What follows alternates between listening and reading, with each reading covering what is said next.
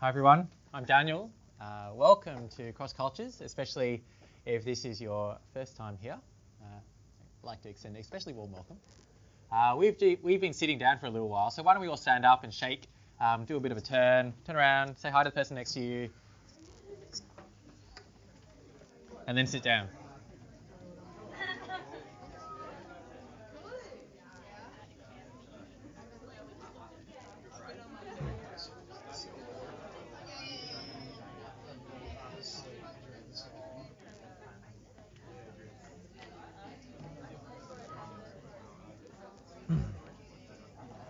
I'm about to start. If we've got a couple of scripts of the whole talk, a full manuscript. So if English is your second language, or you'd like a particular script to follow along, please put your hand up and I'll hand one out. I know some people already have them. Yeah? Can you pass that back, please? Okay.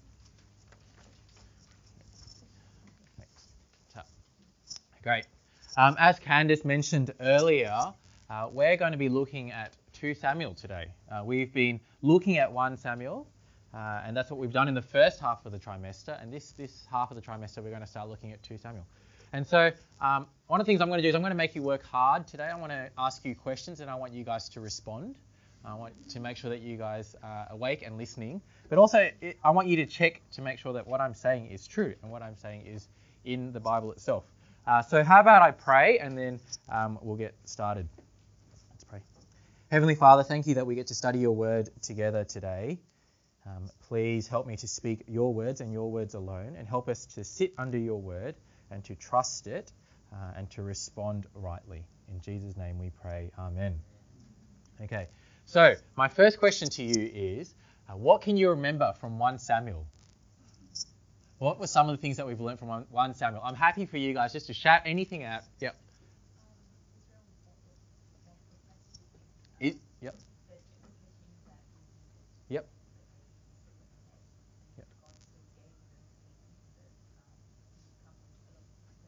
Yeah. Yep. Thanks. So Israel wanted a king and they requested a king despite God's warnings. Yep. Samuel's mother. Samuel's mother. Yeah. So she prayed and she was barren at first, but then God answered her prayers and gave birth to Samuel. Yep. Anything else? Sorry? Goliath? Goliath. What happened with Goliath? David and Goliath? Okay, so that was our last talk. That's actually quite helpful. Thanks for the segue. David and Goliath. In our last talk on 1 Samuel, we saw David fighting Goliath. Now, David is not the king. Saul was the king. Eremide mentioned that Israel asked for a king, and the king they got given was, or the king that they wanted was Saul. And he was supposed to lead them out into battle. Saul was supposed to be the one who fought the battles and be the king like other nations. But when Goliath came, he was scared, and instead David was the one who went out and fought Goliath. And so David, as good leaders do, stood in front of his people and protected them from the danger and the enemy with God's strength and with God's strength. And so we're starting 2 Samuel this week, and unfortunately we've missed a whole bunch of 1 Samuel. We've missed actually a whole 14 chapters, I think. And that's really sad because there's a lot of good stuff in there. But I was thinking a bit about this, and I don't know. I watch some TV shows. I assume a lot of you do too. And when you watch TV shows, there are episodes, and TV shows are made up of episodes, and episodes make up seasons, and then seasons make up whole TV series. And one of the things that happens is at the end of each season, there's usually some closure. Perhaps the people get married, and finally the wedding happens. But then there's often also a cliffhanger. Maybe she's pregnant as well. Dun, dun, dun, what's going to happen next? And so as we think about TV shows, there's some closure, and then there's also a cliffhanger at the end of seasons. Now, I think that's helpful for us as we think about 1 and 2 Samuel, because in some ways, 1 and 2 Samuel are like 2 different seasons of the same TV series. At the end of 1 Samuel, some things happen, and at the start of 2 Samuel, some other things happen. There's some continuity and some discontinuity. Now, every time I watch TV shows where they start and finish, they often start off with a line that says, previously, in the last episode, blah, blah, blah, blah. And I think that's actually what 2 Samuel does as it starts off. I think the first line that it sort of begins with is, previously, in season 1 of Samuel, this happened. And so I want us to look at that and to note that, okay? So, 2 Samuel chapter 1, verse 1, what does it say? After the death of Saul, David returned from striking down the Amalekites and stayed in Ziklag 2 days. So in case you missed it, what the narrator is saying, because I do think we did miss it because we skipped a whole bunch of chapters, there are 2 things that he wants us to point out. He wants to point out to us. Firstly, the first thing he wants to point out is that Saul is dead. King Saul is dead. And if we think about 1 Samuel, remember we remember that 1 Samuel was all about the search for a king, and the Israelites got King Saul. Well, all of a sudden now that King Saul is dead.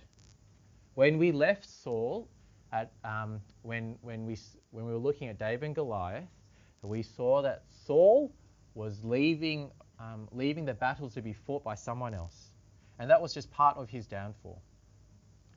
Saul, at the end of 1 Samuel, hits rock bottom, and at the very end of 1 Samuel, what we see is Saul actually dies. And actually, I think this is quite a significant thing, so I want us to read it together. It's going to come up on the screen, or if you want to follow in your own Bibles, we're looking at 1 Samuel chapter 31, the first 6 verses, and I'll read it out to you. Now the Philistines fought against Israel, and the Israelites fled before them, and many fell dead on Mount Gilboa. The Philistines were in hot pursuit of Saul and his sons, and they killed his sons Jonathan, Abinadab, and Malchi-Shua. The fighting grew fierce around Saul, and when the archers overtook him, they wounded him critically.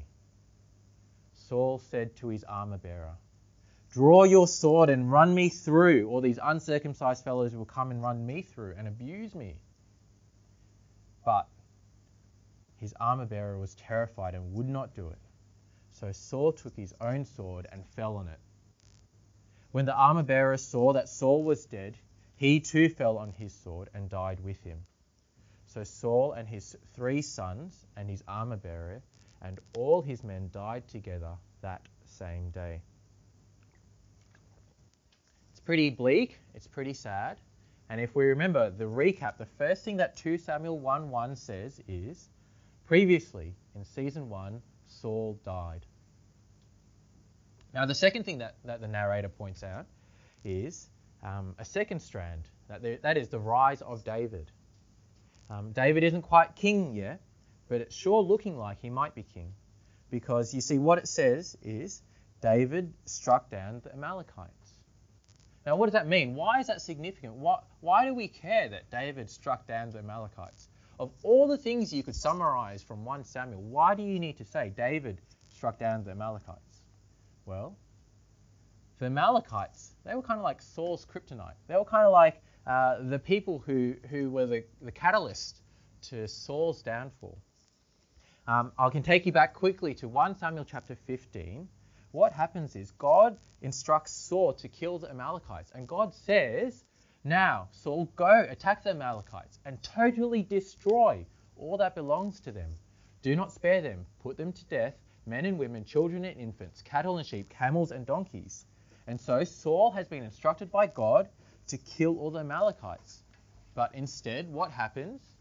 Saul took King Agag, king of the Amalekites, alive, and all his people he totally destroyed with the sword. But Saul and the army spared Agag and the best of the sheep and cattle, the fat calves and lambs, everything that was good. These they were unwilling to destroy completely, but everything that was despised and weak they totally destroyed. And so Saul is supposed to kill everything, but he doesn't. And what does God say in response? Let's keep reading. "The word of the Lord came to Samuel. I regret that I have made Saul king, because he has turned away from me and does not carry out my instructions." Samuel was angry and he cried out to the Lord all that night. And so the Amalekites, they were the people who Saul was supposed to kill, but instead he disobeyed God. And Saul failed to do what God commanded him to do. And so what the Amalekites represent is the unfinished business, the business that Saul didn't and he could not finish.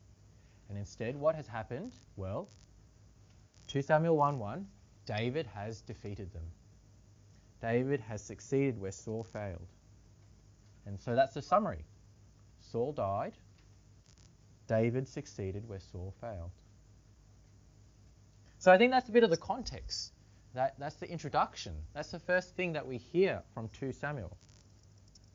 Now, given that context, given that summary, what's the next thing that happens? What's the first thing the narrator wants us to think about in this sequel, in this second series, second season? Well, the narrator, what does he do? He introduces a new character. Someone new on the scene. Let me show you. Verse 2. On the third day, a man arrived from Saul's camp with his clothes torn and dust on his head. When he came to David, he fell to the ground to pay him honor. Now, as we read the Bible, and as we read particularly narrative stories like what this is, history, it's good to make observations, and it's good to also make observations and remember who is saying what. So, who is speaking when you learn those things? Now, in verse 2 of 2 Samuel chapter 1, the narrator tells us about a new character. And so I want to ask you a question, and it's a very easy question. What does the narrator tell us about this new character in verse 2?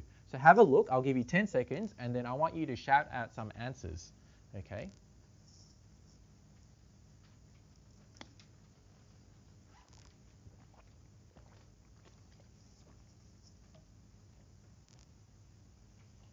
Okay, that's enough time. Hopefully it's a relatively easy question. What are some of the things that we can learn about this new character from verse 2? He came from Saul's camp. Thank you. Anything else? He was a man. Yep. He was distressed. Thank you. Yep. He was filthy. Anything else? He came and paid honor to David. Yeah, he was respectful to David. That's great. Thank you. So a lot of these descriptions, his disgracefulness suggests that perhaps he's mourning and that he's been upset. He's come a long way and he's come to pay honor to David. Now, I want us to note that it is the narrator who tells us this information. It is the narrator who gives us this information. Now, let's keep that in the back of our minds and we'll keep going. Now, if we keep reading, what I want you to notice is it goes from being the narrator speaking, who has set the scene, to now a dialogue. And so we move from a voiceover to an actual scene beginning. And what you see in verses 3 to 10 is an interaction or a scene between David and this new character who has come on. Okay, and now I'm going to ask you a bit more difficult question. The next question that's coming up is, I'll give you a little bit of time to do this. I want you to talk to the person next to you and have a look at the next verses 3 to 10.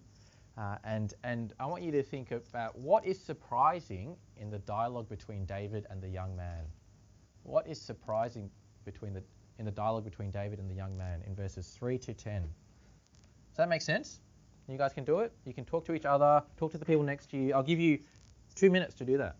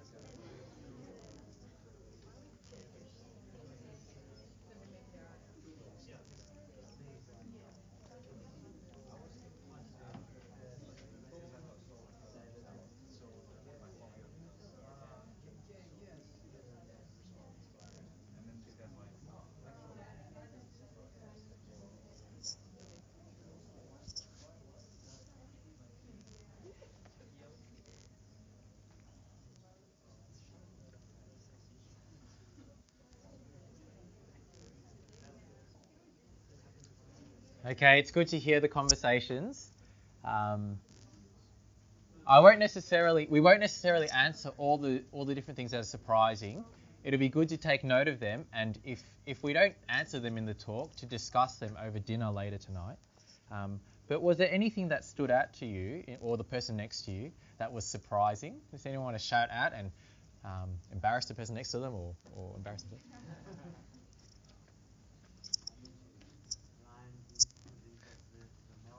It's an Amalekite. Yeah, it's interesting. I thought David struck down all the Amalekites. It's interesting. It's an Amalekite who comes out. Yep. Yeah. Ah. Yeah. Sorry.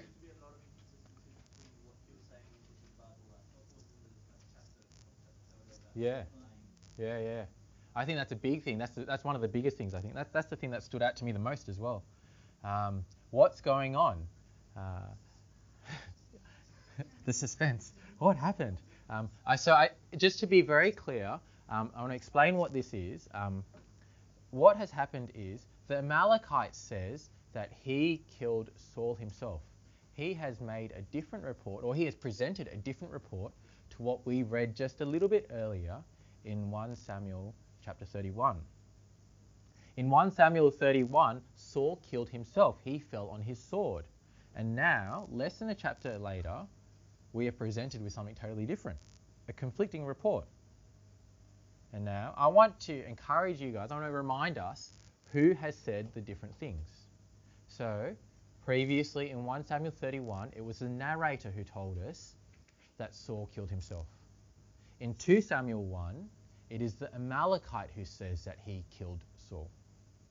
And so, that's what it says in verse 10. Verse 10, the young man says, I stood beside him, Saul, and killed him.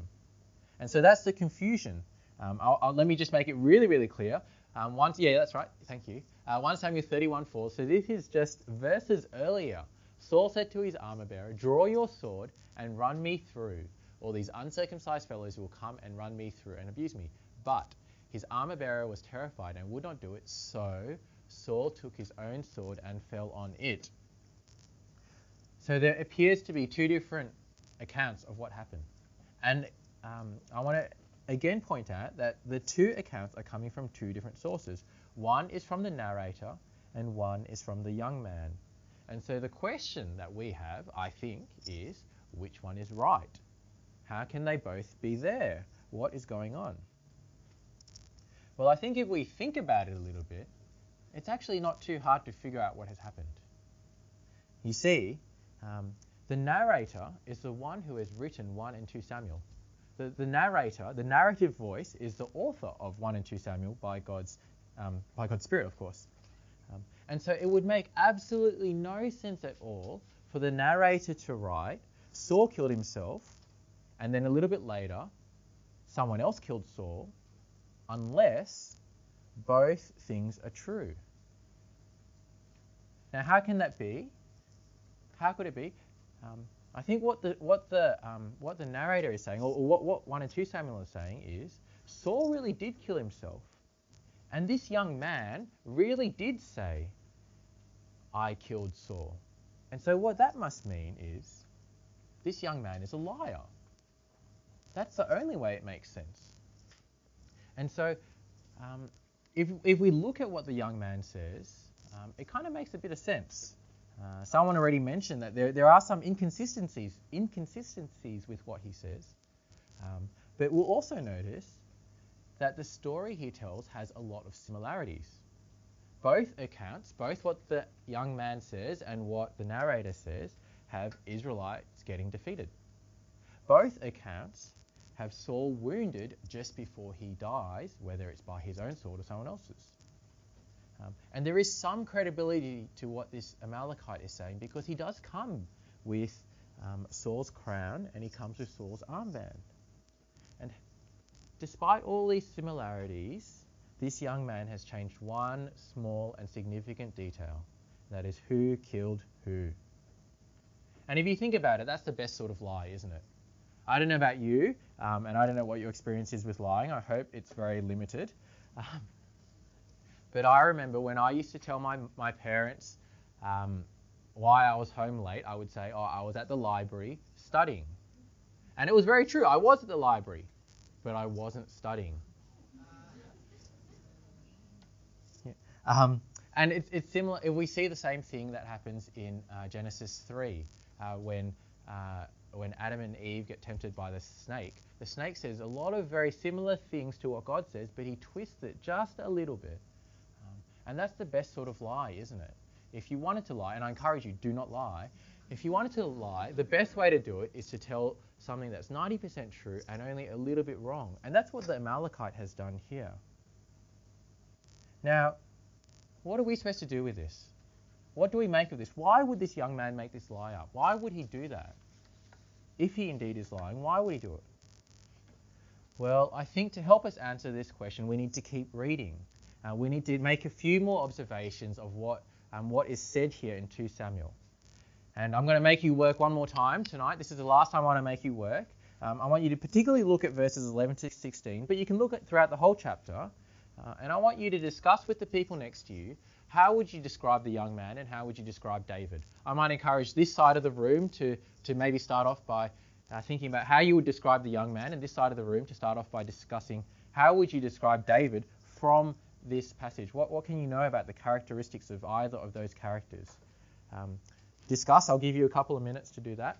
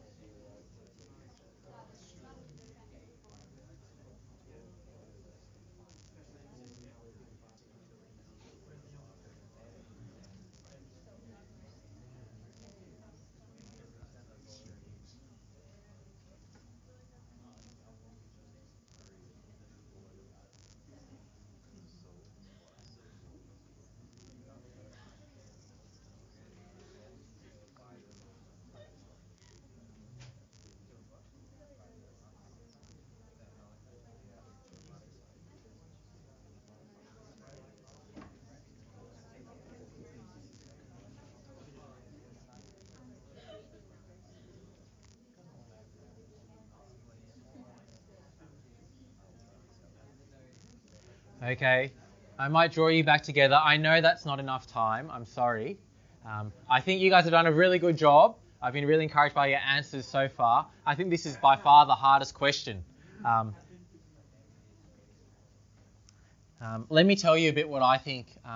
I think this passage tells us about the young man and what this passage tells us about David. To begin with the young man. In verse 16, David reminds us that the young man testifies against himself. The Amalekite has not just killed anyone, but much more significantly, he has killed the Lord's anointed. He has killed King Saul. And now David himself, if we think about the bits of it's a bit hard. In the bits of 1 Samuel that we missed, David himself had a couple of chances to kill Saul himself. Now, if you had read the 14 chapters over the break, because I know a lot of you did, what you would have found out was that Saul started to try to kill David. Saul pursued David and tried to kill him many, many times. And yet, David did not retaliate. David was given 2 very clear opportunities to kill Saul, but he didn't. Once he just cut off a little bit of his robe and showed it to Saul and said, look, I could have killed you, but I didn't. And another time, something similar happened. But David, even though he had many reasons to kill Saul because Saul was pursuing him and trying to kill him, David never did. Now, if we compare David to this young man, this Amalekite had no reason to kill Saul, but he did. This young man was not threatened by Saul. Saul was injured, and yet he still claims to have killed Saul. And so the picture, I think, that we are getting of this Amalekite, this young man, is that he is a liar, that he is shady, and that he is actually hoping to gain from Saul's death. He thinks, aha, Saul is dead.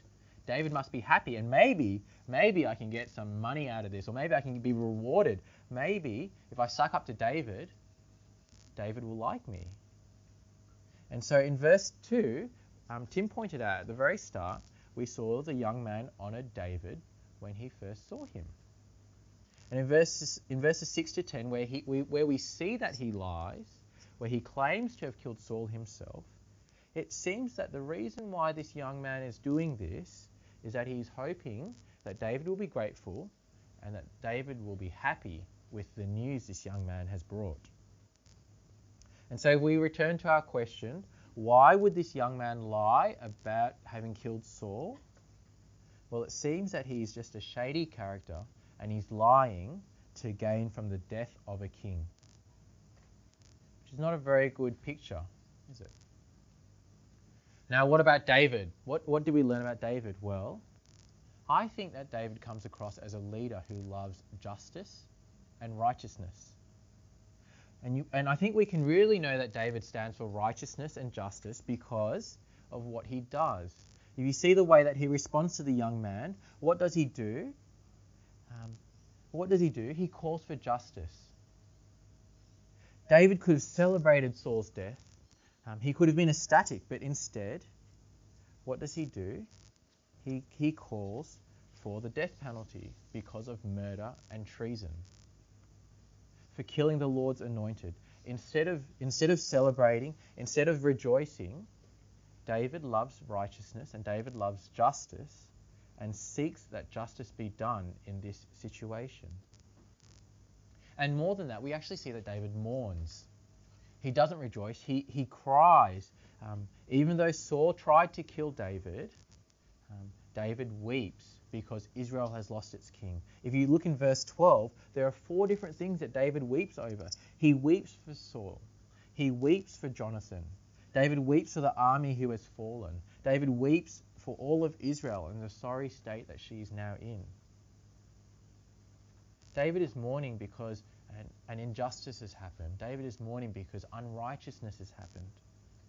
And what we see in David is a contrast to this young man. David is one who cares for justice. David is one who cares for righteousness. And so we've looked at this chapter, or the first 16 verses of this chapter, and we see that 1 Samuel is continuing. Saul has died. David has defeated the enemy. And as we continue the story, what happens? Well, we see 2 different people. We have the young man, the Amalekite, who lies, who is a shady character, who tries to gain because of the death of a king. And then in contrast to him, we see David, a leader who cares for righteousness and a leader who cares for justice. Now, as we read Old Testament narrative, as we read this story, we need to do more than just understand it in its original context, which I think we have done, and you've done a great job of doing that as well. We need to ask ourselves, what does this tell us about God? What does this tell us about God's plans in Jesus? I think we do this because it helps us make sure that we don't misapply the passage. I mean, I don't think that we want to go, every time someone lies to me, we need to kill them. That's not the way to apply this passage. And so the way we make sure we apply this passage well is we understand what it tells us about God and his plans in Jesus. The whole Bible tells us about God's plans, and that's what we're going to be asking now. The first point I want to say is, I think this passage points us towards God's kingdom. Under God's king, there is no place for injustice. In God's kingdom, there is no place for unrighteousness. We see that promised in the judgment to come. We see this in the promised judgment to come. In Hebrews 9:27, it says, man is destined to die once and to face judgment. And so in many ways, we are all like the young man, the young Amalekite in this story. In many ways, the judgment that is to come is a scary day. When that judgment comes, it will be clear that we seek our personal gain so often, that very often we reject God's anointed one. that very often we reject the truth, and as a result, we face death. That is the righteous judgment that we deserve. However, David also is God's chosen and God's anointed king. And he echoes and he points us towards Jesus. Now, Jesus as the true king, Jesus as the righteous king, he fights for justice. And he himself fulfills all righteousness in a way that we get a taste of in 2 Samuel 1. And so Jesus as the righteous and just king, he does not let guilty people go unpunished. But in his love, Jesus bears the punishment that we deserve. Hebrews 9:28 says, Christ was sacrificed once to take the sins of many. And so if we trust in Jesus, we will be counted as righteous. We can stand in God's kingdom of righteousness. We can stand under God's king justified. Not because we ourselves deserve it, but because of what Jesus has done for us. And so I want to encourage you, if you do not trust Jesus, this is the most important thing that you can consider. And if you want to find out more, please come speak to me, come speak to Candace, come speak to anyone who's been up the front tonight. Talk to us at dinner. We'd love to tell you more about trusting in Jesus. And for those of us who do trust in Jesus, for those of us who are living in God's kingdom, I want us to think about the life that we live in God's kingdom. I think we need to ask ourselves, do we love justice? Do we love righteousness in the way that King David has? Do we fight against injustice as King David does? Now, perhaps a good test for us is asking ourselves the question, when no one is looking, ... And so the question is, when no one is looking, do you do the right thing? When no one is looking, do you still watch pirated TV shows? When no one is looking, do you go to websites you shouldn't? When no one is looking, are you still a Christian? Loving righteousness is not just doing right and not just doing the right thing when other people see it. Loving righteousness plays out in our desire to do what is right all the time. And so when you're in your car and no one can see you, when you're on the internet and no one knows it's you, when you're away from home and your parents aren't holding you to account, when you're in your room and the door is shut, loving righteousness is desiring what is right all the time, whether or not someone is watching you. And now in this instance, in 2 Samuel 1, we see King David loved righteousness. And for us, our King Jesus, he died for our righteousness. And so I want to encourage you to love righteousness because Jesus died for your righteousness. Let me pray. Heavenly Father, we thank you for 2 Samuel and for the story that we have here of David and his love of righteousness. Father, thank you that we see this fulfilled in Jesus, who does not let guilty people go unpunished, but who was sacrificed once to take away the sins of many, that we can stand in the kingdom of righteousness. Father, help us to love righteousness as our King Jesus does as well. In Jesus' name we pray. Amen.